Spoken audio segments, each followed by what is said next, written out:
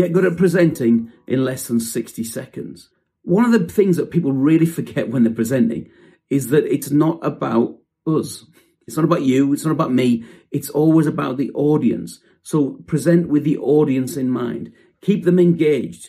Keep them moving. Give them stuff that's going to help them. Help them to understand that you understand them. Talk to them. Like at a conference, I get there early and I talk to people who are going to be in the audience and I find out stuff about them. I get some names. I find out what they like and how work is right now. And I give them some of that details back when I'm presenting to them, because I don't want it to be about me. Oh, look at me, Lee Jackson. I'm the professional speaker. I'm the motivational speaker that's got it all right. That's not true. I'm just, look, hey, I've learned this stuff. I think it's really helpful. This is why I think it's helpful. Let me share that with you today. Make it about them, never about you.